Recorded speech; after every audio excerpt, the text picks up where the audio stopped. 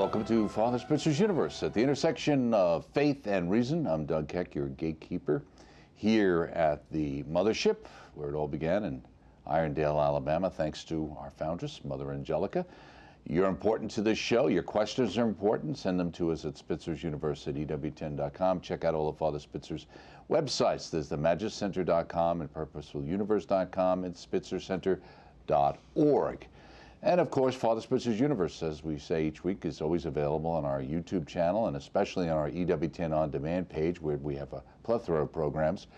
While you're at it, on an On Demand page, check out A Biblical Way of Praying the Mass with a very popular priest, Father Timothy Gallagher, explores the teachings and Eucharistic wisdom of Venerable Bruno Lattanri, helping you grow in prayer during Mass. And you can see it now, and it's free, and it's on demand, and it's very important to Father Gallagher because Bruno was very, very important in his own spiritual life and in his community's life. And don't forget that we've got Father's book on the moral wisdom of the Catholic Church is still available through our religious catalog. And of course, that is the topic we continue. The book of the month for January is Standing Strong, Good Discipline Makes Great Teens by the one and only Dr. Ray Guarendi. So if he says it, it's got to be true. And speaking of got to be true, we turn to our own answer man, Father Robert Spitzer. And just before we ask you, as always, to pray, for our audience, we wanted to call out the loss, a great loss here at EWTN, to a good friend of yours and mine and a wonderful co-worker, Lee South, who was my producer on Bookmark for 25 plus years and a great, great friend. Her name was Lee South, but her first name was really Dinah, and she was a dynamo, and she was dynamite for EWTN, and literally a den mother here for EWTN, and so many young employees, and a great ambassador over the years, a good friend to Joni, and really will be missed so much here at EWTN. I used to say on the Bookmark show, she was my better half. She's not only my right arm, she was like my right brain, and she's going to leave a very large hole in EWTN, and it was very sad, and it was unfortunately very sudden to lose such a wonderful, lovely person for EWTN, but we know she's praying for us all, and with that, if you could pray for her as well, that would be great, Father. You bet. In the name of the Father, and of the Son, and of the Holy Spirit, amen. Heavenly Father, we ask you to bless in your heavenly kingdom our dear, dear friend Lee South, and just bring her and her family to consolation, her with you in your blessedness and beatitude, and her family with great consolation and trust in you. Please bless to all of our EWTN staff who miss her very, very much. Send your Holy Spirit down upon us now today. Doug, myself, our whole audience and staff, so that everything that we do and say will be brought to fruition in your will, for the good of your people, your church, and your kingdom. We ask all of these things through Jesus our Lord. Amen. And Mary, seat of wisdom, pray for us. In the name of the Father, and of the Son, and of the Holy Spirit. Amen. Thank you so much, Father. Thank you. Hopefully you had a good Christmas and a good New Year as we roll into the new year here. Lots of things going on, obviously, in the church that people can read about, and we'll talk about a couple of stories that are out there that I think are important. One, I thought this was an interesting story Tom Williams had put out through Breitbart, and talking about the Islamist militants carried out a coordinated attack on Christian communities in northeastern Nigeria on New Year's Day, killing at least 14. Goes on to say the assailants also burned down several homes and a church during the attack on the community. Quote here, these lethal January attacks followed on a Christmas killing spree, which in Nigeria as well, that left 300 Christians dead. And Father Andrew Dewan from the local diocese said the unprovoked attacks were well coordinated, deliberate, and specifically were targeting Christian communities. He goes on to say, I can confirm that the victims are 100% Christian because other people, Fulanis, were not affected. No Fulani houses were burned down because some of them were burned down. For those who believe this conflict is not religious, this latest attack proves it's clearly a religious conflict. And I heard somebody say, you know, the idea that it seems to be that Black Lives Matter, and they should, and they do, unless you happen to be a Christian and maybe live in Nigeria, because we never hear about any of this stuff. Yeah. And nobody's ever talking about these people who are just being butchered. Yeah, exactly. I actually heard about the massacre of the Christians there in Nigeria.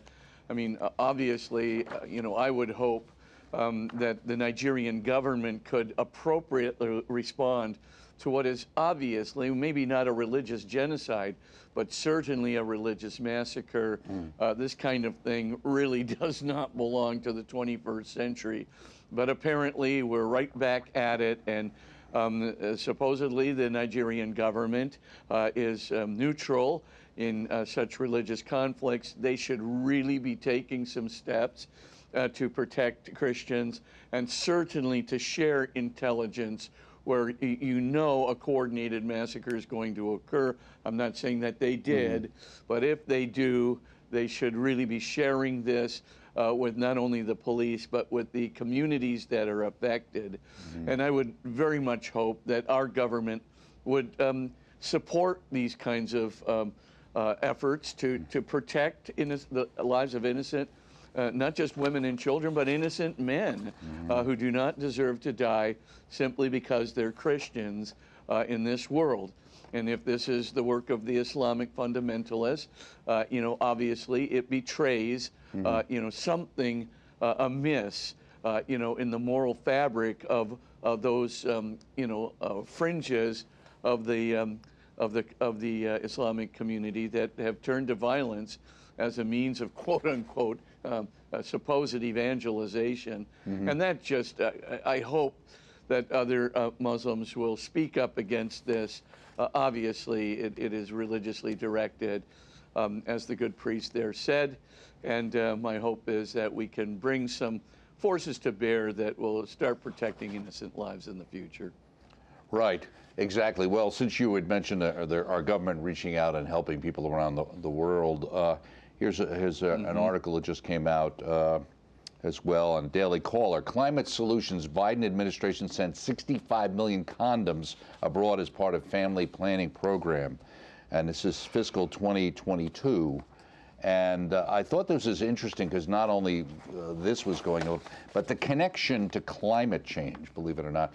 The document specifically cites the impact of population dynamics on natural resources and state stability as one of the benefits of family planning, okay?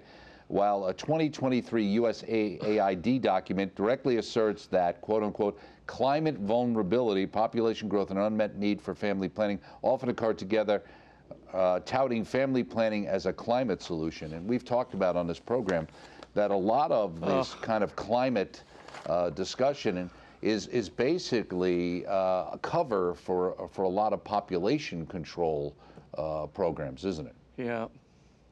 Yeah, of course, you know, you're talking about climate control coming in a developing country as a result of you know, population explosion.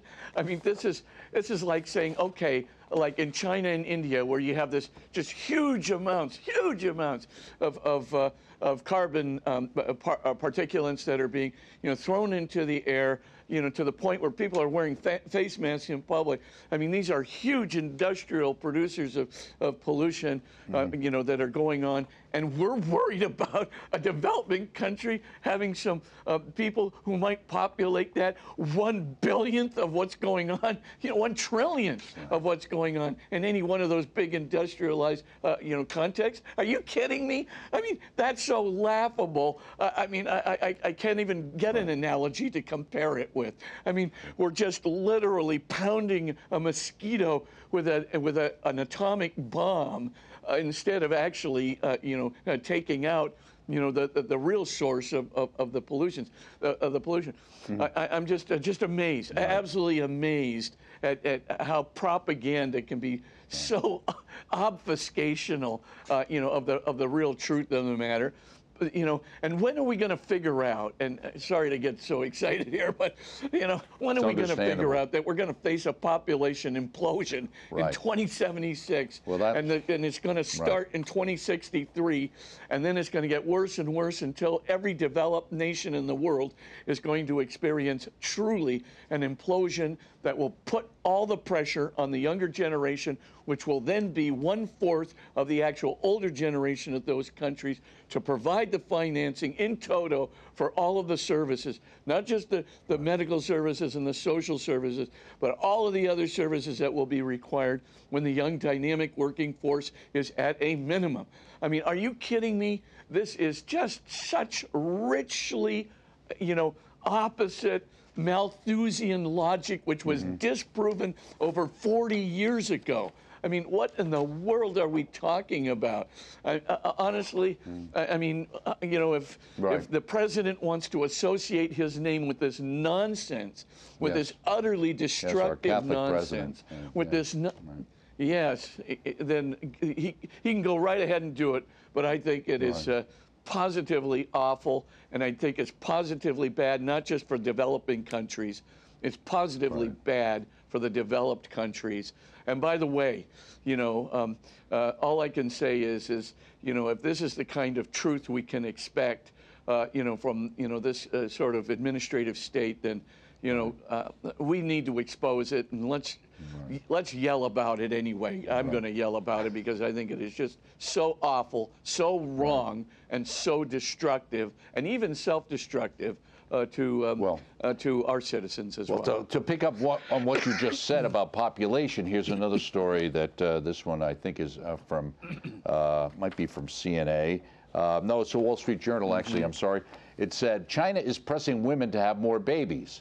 Many are saying no. The population now around 1.4 billion is likely to drop to around 500 million by 2100.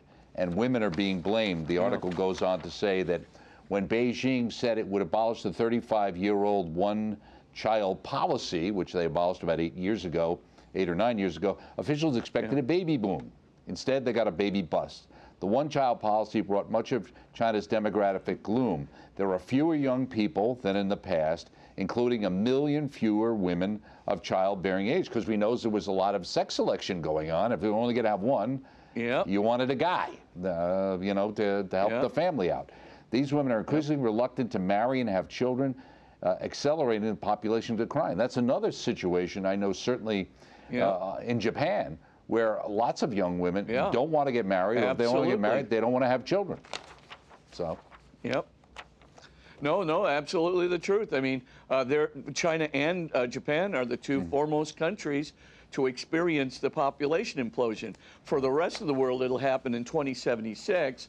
For China and Japan, it will probably happen about 12 years from now, where they're going to face really an economically almost unsustainable situation. You have to have creative intellect. You have to have not just, we're not talking about labor for factories. We're talking about brains, creative brains, to continue the economic forward push, and not only that, but to oversee all of the various manufacturing operations, et cetera. I mean, this is just not going to be there. And of course, when the bottom falls out from the dearth in the labor market in China, I mean, it's really going to be a fallout that will not just affect disastrously China's economy, but I'm afraid it's going to affect worldwide economy as well. Right. So this is coming. It's certainly going to come in Japan, and then it's going to move right over into Europe, in Italy, and in Germany in particular. Right now, you got the two lowest population rates, and of course, right now, turning to immigration to try and resolve the problem is what these countries are going to have to do. So I think if they don't turn to massive immigration within about 12 years into both China and Japan, and obviously Germany and Italy have already experienced it full on, then I would say that you're going to see a complete collapse. Are culturally not open to immigration. I mean, I think that's a fair statement. That's the problem.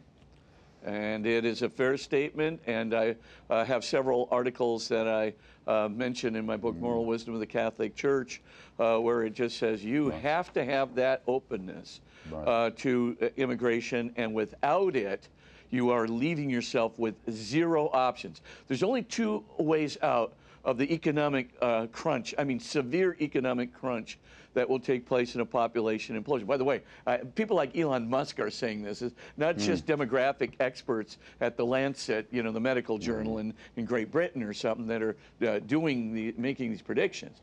So the main thing, though, is when you see what is going to happen in this economic crunch, you've got two options. You have more babies, you know, within the country itself, or you have massive immigration. But if you have zero, the bottom will fall out of your economy. There's just no way around it. It's a horrible solution. Paul Ehrlich's numbers were so Malthusianly wrong, you know, way back in the early days. All I can tell you is this is pretty much a crisis situation for China. And you know, right now, they should be paying people. You can't pay people to have two kids, pay at least a few willing ones to have 5 or 6. But they're going to have to do something radical to increase their own population. But for China, immigration, massive immigration, is going to be unavoidable. Mark my words on this. You can just see the writing on the wall. You don't have to be, you know, Einstein's brother to figure this out. Speaking of that, and kind of dovetailing into that, our Holy Father recently called surrogacy deplorable and called for a global ban on the exploitive practice of so-called surrogate motherhood in a speech to all of the world's ambassadors at the Vatican just, I think, this past week. He called on the international community to prohibit the practice of surrogacy universally. The quote is, "At every moment of its existence, human life must be preserved and defended, yet I note with regret, especially in the West, continued spread of a culture of death, which in the name of false compassion discards children, the elderly, and the sick." And of course, you know, you're dealing with people, these situations, sometimes you're dealing with the surrogacy because of the fact that there's not children available, quote unquote, to be adopted. Sometimes it's because you're dealing with gay couples who don't have the ability to necessarily themselves procreate. So that's involved with this too. Yeah, I mean, I think the Pope is really right on target here. I mean, the key problem, of course, it goes back to abortion itself, because that's why you have a backlog of children for adoption that I think it's 6 years now.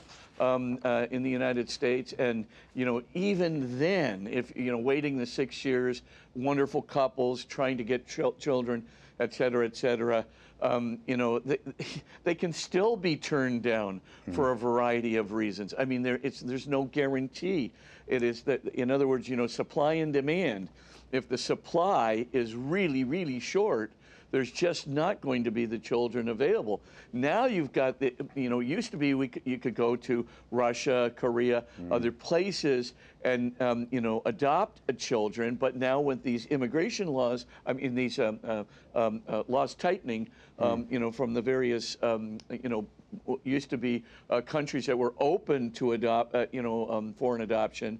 Now those things are shutting down with new restrictive laws, and so couples are honestly becoming desperate. And the problem I think that the Pope is addressing is you now have this like little, you know, undercurrent black market, cottage industry. That's what I'm looking for. Cottage industry where people are really, you know, putting themselves up for, you know, huge prices, right? I mean, we're talking about hundreds of thousands of dollars to have a surrogate child, and it's so lucrative. It's turning childbearing and the love of childbearing and the eternity of childbearing, it's turning it into a money proposition for hundreds of thousands of dollars. Unfortunately, so many of the couples that are doing this, you know, you can't blame them for taking advantage of the cottage industry because there are no babies and they're desperate. They know I could wait 6, 7, 8 years and still not get a baby. You know, I'm going to I got a couple of 100,000, I'm going to do it. And so, of course, what's happening is, you know, I don't, you know, I don't encourage them at all to do this, but what I'm saying is you can see what's going on. Right. There are profiteers out there that are just literally taking advantage of it, and those profiteers are you know, Right. Well, that's where you basically get turning, into you know, these. human trafficking, which dovetails into all of this Yeah. as well. Right. Yes, it does. Yes. All of it, you know, dovetails into the, you know, frankly, it's so dark, it's unbelievable. Right. And you just have to believe the intricacy of this dark web, and no pun intended on Right. the internet, but the dark web, I'm telling you, this is very much a plot of you know who.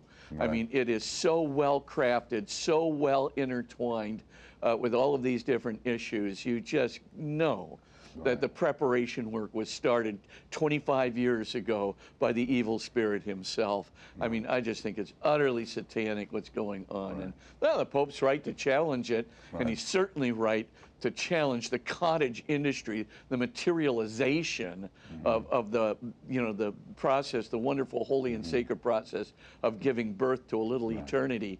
I mean, they're made for God, made for eternity, made with transcendence, made with a soul, created with a soul. I mean, what are we talking about? You know, we're turning it into the cottage industry for a couple $100,000 a piece. It's really, really And taking just advantage part of the awfulness of people who aren't as well off, who are put in desperate situations at Yeah. times, and you know, so Yeah, the people that they're absolutely. also worried about all the other times. Another story that kind of dovetails into this, and also what you've talked about many times in the past, the idea that there's a study that came out looking retrospectively back at the gender identity development services that the UK was running that were shut down. And it says nearly 400 children between the ages of 3 and 6 were sent to this particular place that got shuttered. Of the group, 73 children referred to the disgraced facility were reported to be 3 or 4 years of age. Okay, this is the reality we're talking about here. Statistics produced by the Trust show that the astonishing growth in numbers, this is also of young people seen there over the past decade. Okay, in 2010 to 2011, they were seeing 136 people, kids. In 2021 to 2022, before it got shut down, it was 3,500 plus. Okay. They were seeing. As Catholic Vote, and this was an article in the Catholic Vote, previously reported, Tavistock ran, and that's the location, an infamous facility that gave so-called gender-affirming care to minors until it was shut down by the Britain's National Health Service last year, and they were dealing at times with kids as young as 3. It was a horror show. Yeah. Well, yeah, we'll talk about another outrage, you know, talk about the evil spirit. But here we go again.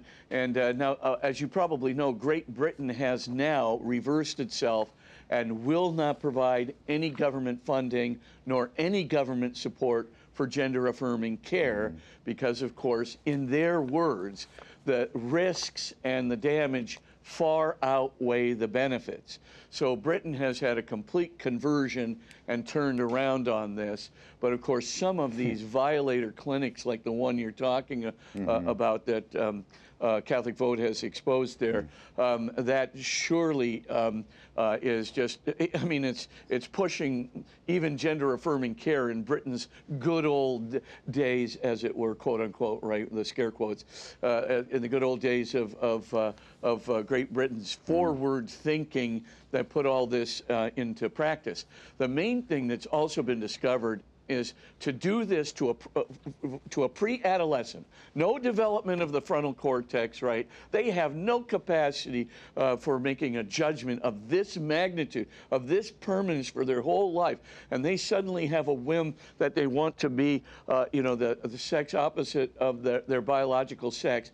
And of course, all of a sudden, because they want this, or they have a whim with a completely undeveloped frontal cortex, parents are rushing in to support them, and then they take them off and put them in one of these clinics where they're getting literally hormones introduced into every cell of their body that has a composite that responds to the opposite hormone. So you're dumping in double X hormones into a kid that has Y chromosome in every single cell of his body, or you're dumping in, Y chromosome, hormones, that would be, appropriate for a boy into a double X, chromosome in every cell of that girl's body. And you look at that and you simply say to yourself, are you kidding me? I mean, what's this going to do?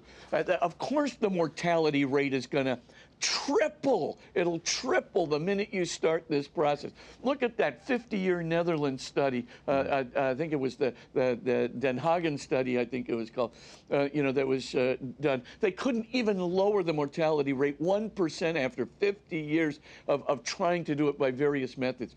And you look at that and go, of course that's going to happen. Of course the emotional and debilitating effect. Of course the suicide rates are going to jump through the ceiling. Of course the depression, anxiety rates are going to jump through this thing. And why? Because they're not treating the real causes of the gender dysphoria.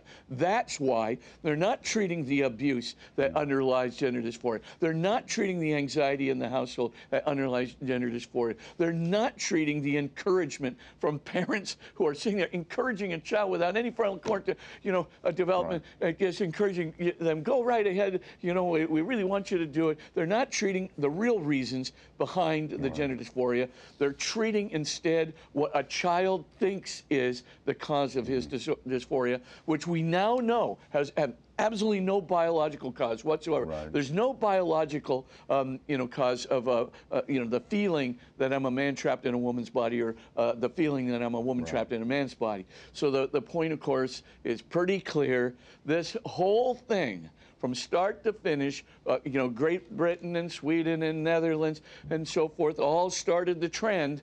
Guess who's stopping the trend right now? Of course, Great Britain and Norway and Sweden and Finland and so forth and so on. All the great precursors of the trend are now the people who are going, whoa, what have we done? This has been a terrible abuse. And of course, that clinic, to treat a pre-adolescent, I mean, this is like, you got to be kidding me. Right, absolutely. Just let that kid find his own biologically sexual identity, which of course they do the vast majority of the time if you just leave them alone. Right. And of course, if they don't, you treat the real causes like sexual abuse and so forth that engender this thing, or the anxiety in the household. You treat those causes and they move right back to their own biological sex. Right, and you would think with some of that stuff too, with the age of these children being so young, maybe it's the parents or the parent who needs some psychological help as well, and because a lot of that stuff is being driven by that. One last quick story before we get to a question. It's so medically unethical, and and especially to suck parents into this kind of belief. Absolutely. The ethics of this just borderlines on one of the outrages of the medical profession, besides, of course, abortion. Right. Yeah. Just before we go, I saw a story here. It was a promo for the Journey Home, and I was shocked. It said, "Mr. Universe goes back to confession," and I said, "Wait a second, Father Spitzer's Mr. Universe, and he hears confessions, but apparently it was a guy named Mick Souza who was Mr. Universe back in 1992. You might have known him. Anyway." He was on the journey home, and he said when he started to revisit the idea of faith, he went to different Christian congregations, but felt the Holy Spirit calling him back to the sacrament of confession in the Catholic Church that he had been raised in. So that's an episode of the journey home. So I noticed that. So I was going to let him know he shouldn't be using that title, because that's your title. It's okay to use Mr. Universe. I'll just go with Father Universe. Father Universe. Okay, we got Father Universe. Okay. Maybe we can check out, see who Mother Angelica was Mother Universe, I guess. Then we can have that on the other side, right? Yeah. So we have one quick question, I think, before we go to the break. Dear Father Spitzer, on a previous show, I asked a question about converting to the Catholic Church and whether it was possible to have, quote-unquote, dual citizenship with both the Catholic Church and the Lutheran Church. Your answer to my question was in my thoughts for some time. I wanted you to know that between watching EWTN with my wife over the years and supporting her faith, I am now in RCIA. The church I'm associated with is so Wow. warm and inviting. I will be officially a Catholic at Easter time this year. That's from Cliff. Yay. So good work. Cliff, wonderful. Thanks so much. You just made our day. There you go. Okay. With that being said, I think we're going to take our break because we've got a couple more questions and then our topic, which we'll be getting to. So Okay. stay right there, Father Spitzer, and stay right there as well. And we'll be back right after this break. Thanks.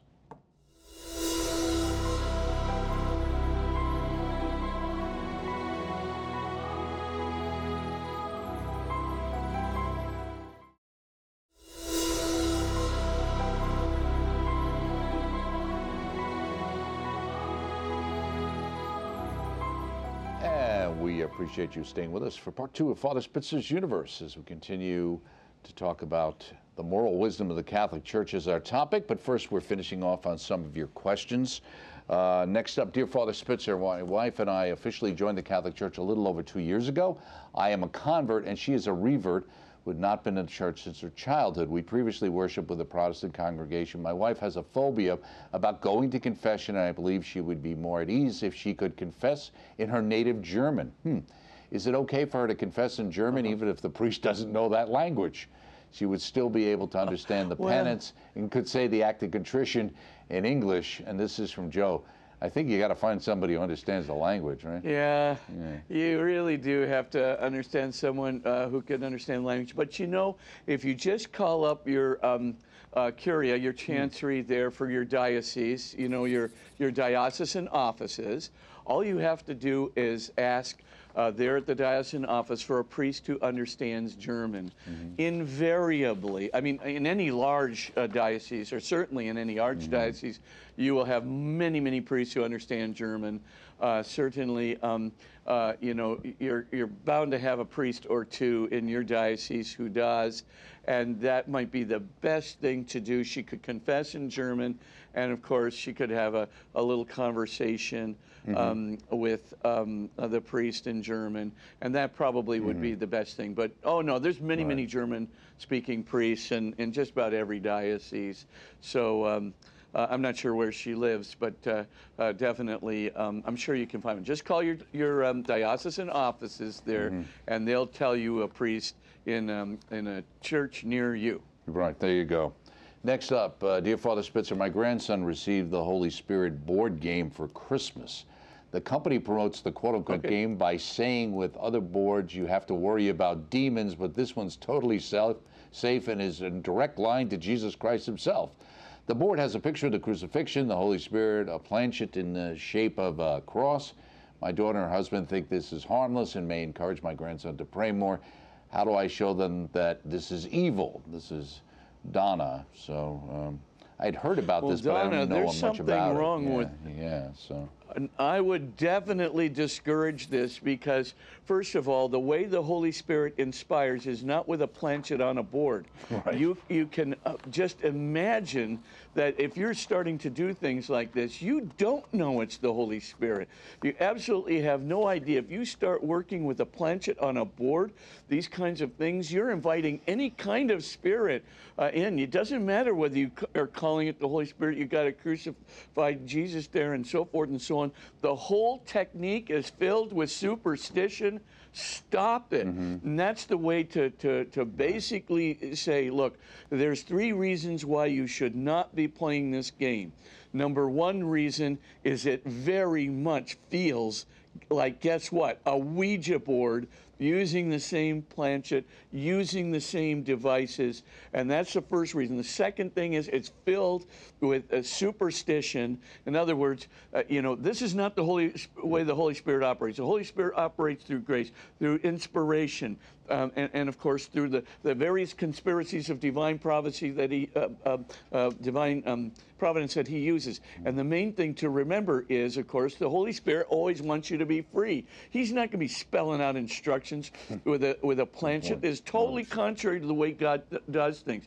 God wants things done freely. God wants things done out of love, not because it was a response by a planchet on a board. Absolutely do not use it. And the last thing to note is, not only is this complete superstition, you don't know which spirit you're inviting in. You absolutely don't know what spirit you're inviting in there. You can say, well, I've got Holy Spirit in front of it. Boy, you start inviting spirits and you start inviting writing on the planchet board and so forth and so on. All I can tell you is you are asking for it, and you're asking for a demonic spirit to come in and pretend that he's the Holy Spirit.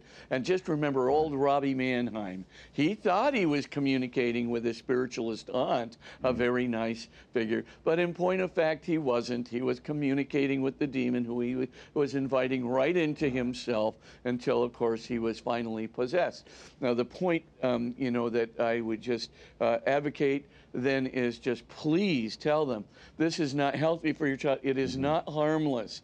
It is filled with superstition. You don't know what a spirit you're inviting in. And of course, this is contrary to any way that the Holy Spirit is known to act. The Holy Spirit acts rationally. The Holy Spirit acts according to freedom. The Holy Spirit is not using the same tools that the devil uses in order to encourage his tactics. So the main thing is take that board and please encourage the parents, not to work with this anymore. This is a pure deception. I think anybody who uses Jesus in this way to sell a board like this that is obviously got demonic potential, this is just not just unethical, it's downright evil.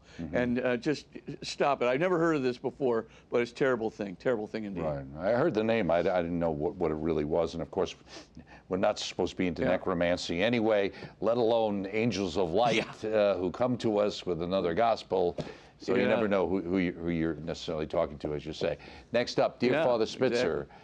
As a relatively new convert to Catholicism, I don't understand the difference between the way we address our pastor and the way he addresses his congregation. We refer to him as Father, as we should, but at the beginning of every Mass, during the penitential rite, the priest says, brothers and sisters, in order to prepare ourselves to celebrate the sacred mystery, etc. How can he be my spiritual father and my brother at the same time? Why this dichotomy? Daniel. Well, Daniel, in a way, there are two different contexts. I mean, what the priest is doing at the beginning of Mass is, of course, he can be a spiritual director to everybody, and that's why the name Father is there. But at the beginning of Mass, we're all coming together as congregants. Just like Christ can be our brother and is referred to as our brother in many different contexts, so also a priest can be a brother to the congregants. So it's perfectly legitimate to call them brothers and sisters. And then in the context, if you're addressing them, as acknowledging, their the spiritual direction, then of course you would address them as Father. And so, I guess a rabbi could even say the same thing. He's addressed as teacher, rabbi in one context, but he could address the congregants too as his brothers and sisters. So, there's really no contradictions, two different contexts. But it's a great question. Thank you. Okay, we're going to jump to True and False Promises of Happiness and Freedom on page 69, Two Persuasive Negative Effects of Social Norming and Sexual Revolution from your wonderful book. So let me ask you, you say, given the consequences of treating sexuality as an end in itself, which of course we see in society and you talk about in the book, and reprioritizing it, you say it would prove helpful to probe more deeply into the causes of this cultural decline. And you talk about, and we talked a little bit just before, the idea of birth control pills and those kind of things. But you say there's another phenomenon called social norming, and that the internet plays a particularly important part in it. Talk about it and its effects. Sure. Let me just review what we've already talked about. Since the time of the birth control pill and, of course, Masters and Johnson's study, et cetera, since the time of the instrumentalization of sex, this is in the early 60s, let's take a look at what happened in those years till today. First of all, we see that the marriage rate has gone down from 16 marriages per 1,000 people in the United States to 5.1. So it's less than 1/3 of the marriages per 1,000 in the U.S. Less than a third as the population has gone up. Holy mackerel, that's very bad. Marital commitment is really good for kids, right? Having, a father and a mother is really and that permanently, stably committed to one another is super important to kids. Kids are the ones who suffer most from divorce. Then take a look at the divorce rate. The divorce rate has tripled since the beginning of the sexual revolution. So you take the marriage rate is down to 1/3. Now the divorce rate has tripled in the same time period. You are looking at a catastrophic, a terrible kind of consequence for the family, and the family is what children need. So what should we expect when you've got, almost, 40% of the children out there today are basically coming from a family which doesn't have that permanent, stable commitment. And of course, I don't have to, Elizabeth Marquardt's great book on, there's no such thing as a good divorce for the children, right? That's a wonderful book because she points it out again and again, multiple case studies. But let's just take a look at, I'm not saying there's a pure causative effect here, but there's certainly a strong correlative effect here. And what's the strong correlative effect? Since the beginning of the sexual revolution, look at the suicide rate and look at the homicide rate and look at the depression and anxiety rate. Heck, look at them just in the last 20 years. The suicide rate of children has gone up over 100%. The homicide rate has gone up over 50%. Depression and anxiety levels have gone up over 100%. And I mean, these are leaps and bounds where we're seeing that, children today, they're having like mega problems we never had. And you have to say to yourself, well, is it just, the level 2 culture, the ego compared to God? Yes, it's partially that. Is it the loss of religion? Yes, it is partially that. But it's the loss of the family. And that darn sexual revolution is part of the loss of the family. Now let's get to your question, namely the whole thing about social norming. How is that exacerbating the whole problem? The reason that it is because social norming means, like, if I don't have a religious norm in me, or a philosophical belief in me, or a traditional norm that's in me, right? So all I have to kind of judge my moral compass, I don't have the religious background, I don't have anything sort of philosophical, I don't have a strong tradition in my family. What do? I turn to the culture. And the question I ask is, hey, what's mainstream? I don't want to be too out there, and I don't want to underplay either. I want to be right in the mainstream. That's my moral compass, is the mainstream. So I start looking out there, and all of a sudden I see a rise in, let's say, a rise in premarital sex. Or I see, oh, look, Tinder is doing, doubling the number of its customers or whatever it is. And I'm looking out there and I go, well, gosh, I haven't had any extramarital affairs of late. I mean, maybe I can have a few and catch up with the mainstream, right? So now look at what happens when you start, I know I'm saying this in total jest, but I mean, the point I'm trying to get to is people do this. And because they say, hey, these other people, they're doing much worse things than I'm doing. Right. I can just sort of, I got a little room to, quote unquote, grow. And so they push up and they start, moving toward whatever, more premarital, more extramarital, more whatever marital kind of sexual experiences. But what does that do? Hey, that increases the statistic. Now the mainstream has an increased statistic, right? Another kind of goal, as it were, that people can move to. And of course, it then advances itself. So there's a natural internal push toward immorality, toward things which we would have never considered. I mean, an extramarital affair, even 40 years ago, would be viewed as really serious, horrible, consequent, conduct. Now you've got actually whatever, Tinder, whatever. You got all these things where people are actually negotiating, extramarital affairs on a website, and you're just scratching your head going, doesn't anybody see this is going to kill your spouse? It's going to kill the family. It's going to kill your children when the inevitable divorce results.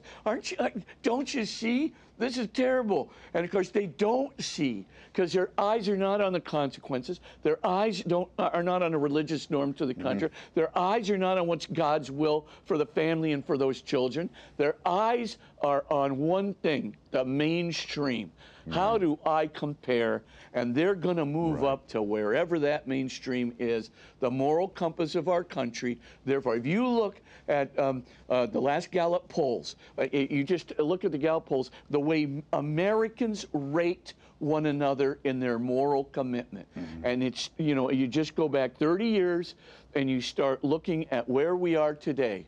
Used to be about 30 years ago, half of the population would have said that people are pretty much morally good. About, another quarter would have said, they're at least fair, and only a quarter would have ranked, conduct poor. Today, it's the opposite. You've got 3% say Americans' moral conduct or something is very good. Then the good is still pretty small percentage. Fair gets a little bit bigger, but poor is the biggest percentage. So, I mean, even we don't believe now. I mean, we've gotten, socially normed to the point where our conduct is so outrageous, so destructive of the family, so destructive of the beauty of sexuality, so destructive of commitment, and therefore so destructive of covenant love, which is a beautiful part of marriage and the beautiful stabilizing part for children within marriage. I mean, you look at it and you go, we don't even believe the myth anymore. We've social normed ourselves into believing that the rest of us are really immoral. Sorry. What do they used to call defining deviancy down? So now poor behavior is acceptable behavior. It's I know it's poor, but it's okay that it's poor. You said through publishing accurate statistics about alcohol use, drug use, cheating, sexual behavior, we can have a healthy effect on students. You were talking about college students in this part. Discover the reality about these behaviors are much lower than what they perceive them to be. But then, as you just said, you can have an unhealthy effect because then they say, oh, well, I've got room to grow because I'm way below the norm, so I can go up. Then this other part, which certainly I think is so important in the kind of the psyche of the United States, the expression, what becomes legal eventually becomes normal, and what becomes normal becomes accepted as moral and reflects the same reality. That's incredibly true, especially here in the United States. Oh, absolutely, and that's what happens all the time. You legalize something, the next thing is people do it, or they perceive that people are doing it. So there is the perception that this is normal after the legalization takes place. Then since everybody's doing it, and of course I don't have any moral compass other than the mainstream of what, quote unquote, everybody is doing, it automatically becomes moral because my moral compass is now determined by the mainstream of people's conduct.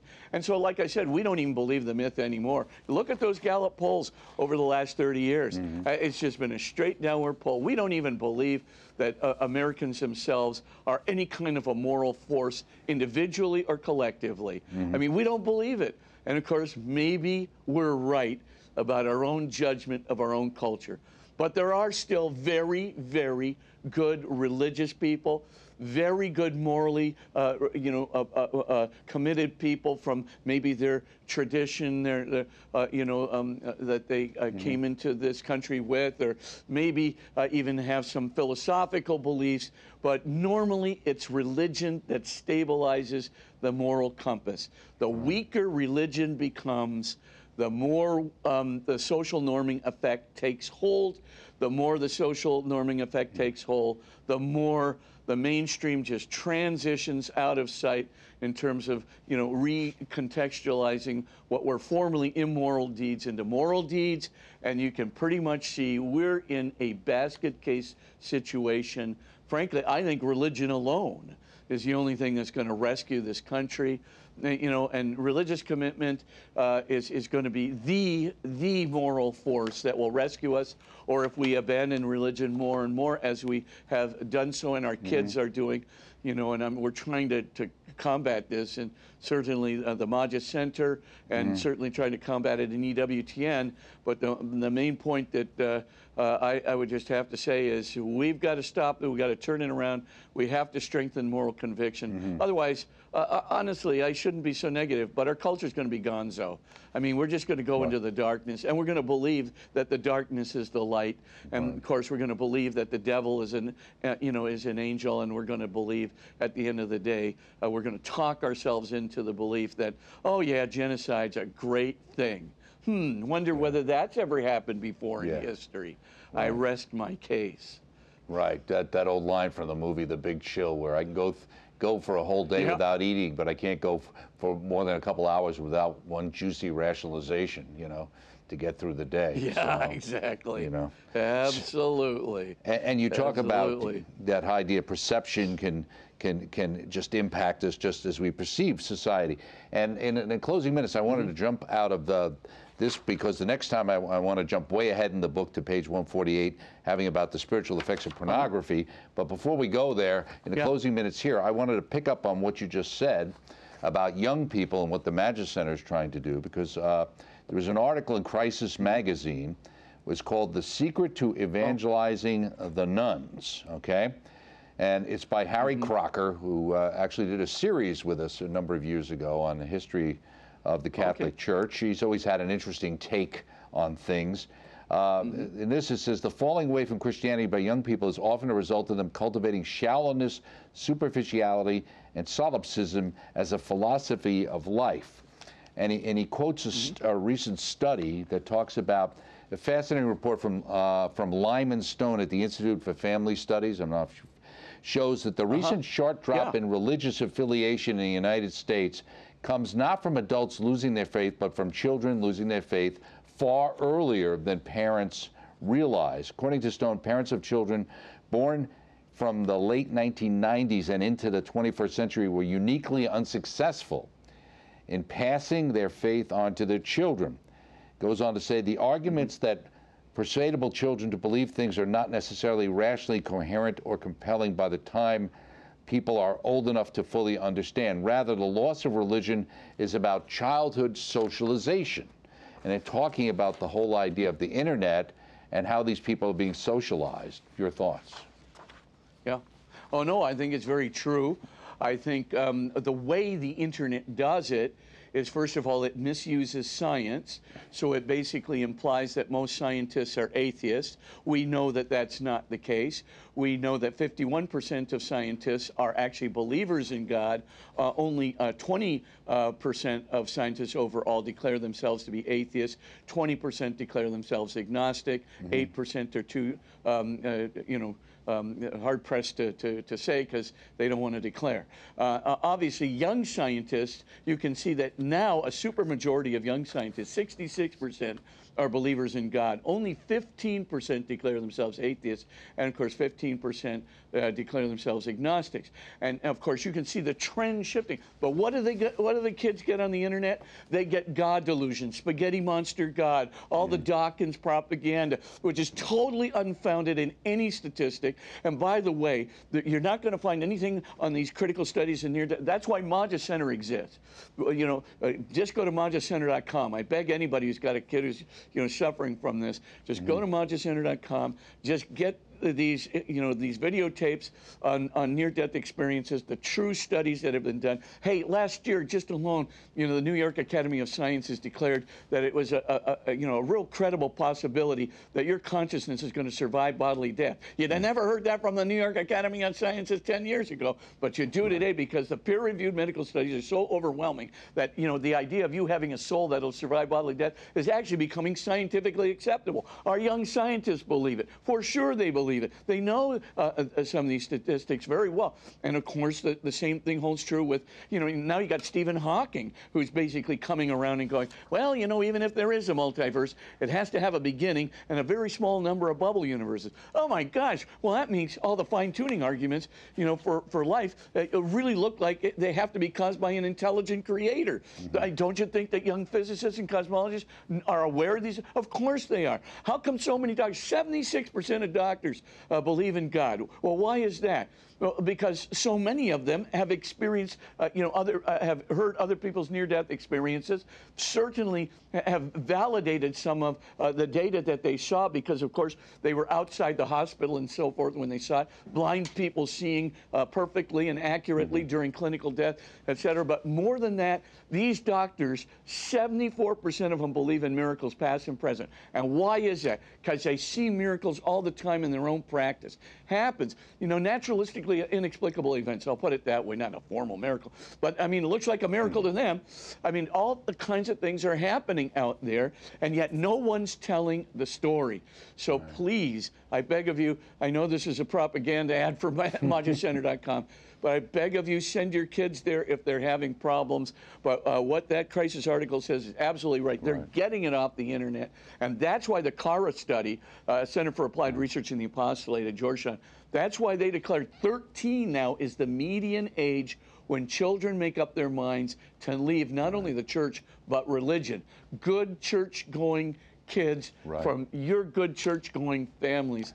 So you really got to be careful. Absolutely. And like I said, send them to Maja Center and get some stuff. And then just remember, propaganda and truth are not the same thing. So you're talking about the truth. Yeah. So I wouldn't worry about it. Father, if you'd like to give us your blessing out the door, that'd be great. You bet. Bow your heads and pray for God's blessing. And may the Lord of all wisdom, the Lord of all knowledge, the Lord who is omnipotent and omniscient, may that Lord lead you and guide you by the Holy Spirit. He has provided us with all that we need, the evidence, the grace, the love that surrounds us in our churches. May He, through that church and through the sacraments and through your prayer, reveal Himself ever more deeply to you so that you might lead others into the fullness of hope and salvation. In the name of the Father, and of the Son, and of the Holy Spirit. Amen. Thank you so much, Father Spitzer. Always a pleasure. We shall see you next time. We hope to see all of you next time. But don't forget, Father Spitzer's books and DVDs are available through our EWTN Religious Catalog, EWTNRC.com, all things Catholic. We'll continue with some new chapters from Father's book, The Moral Wisdom of the Catholic Church, next time. And EWTN Bookmark, a special one, Standing Strong, Good Discipline Makes Great Teens, with Dr. Ray Guarendi. The reason I say that, it's the last show that we actually taped with my great friend and producer, Lee South, so we dedicate that to her. And also want to promote Of One Heart in response to Christian persecution around the world. Composer Paul Genberg wrote a Mass for persecuted Christians. We talked about them earlier on the show. He plays excerpts from the Mass and discusses how he tries to inspire others through his music. Check it out Friday at 5:30 p.m. Eastern Time. I'm Doug Keck. Thank you so much for joining us. We'll see you next time.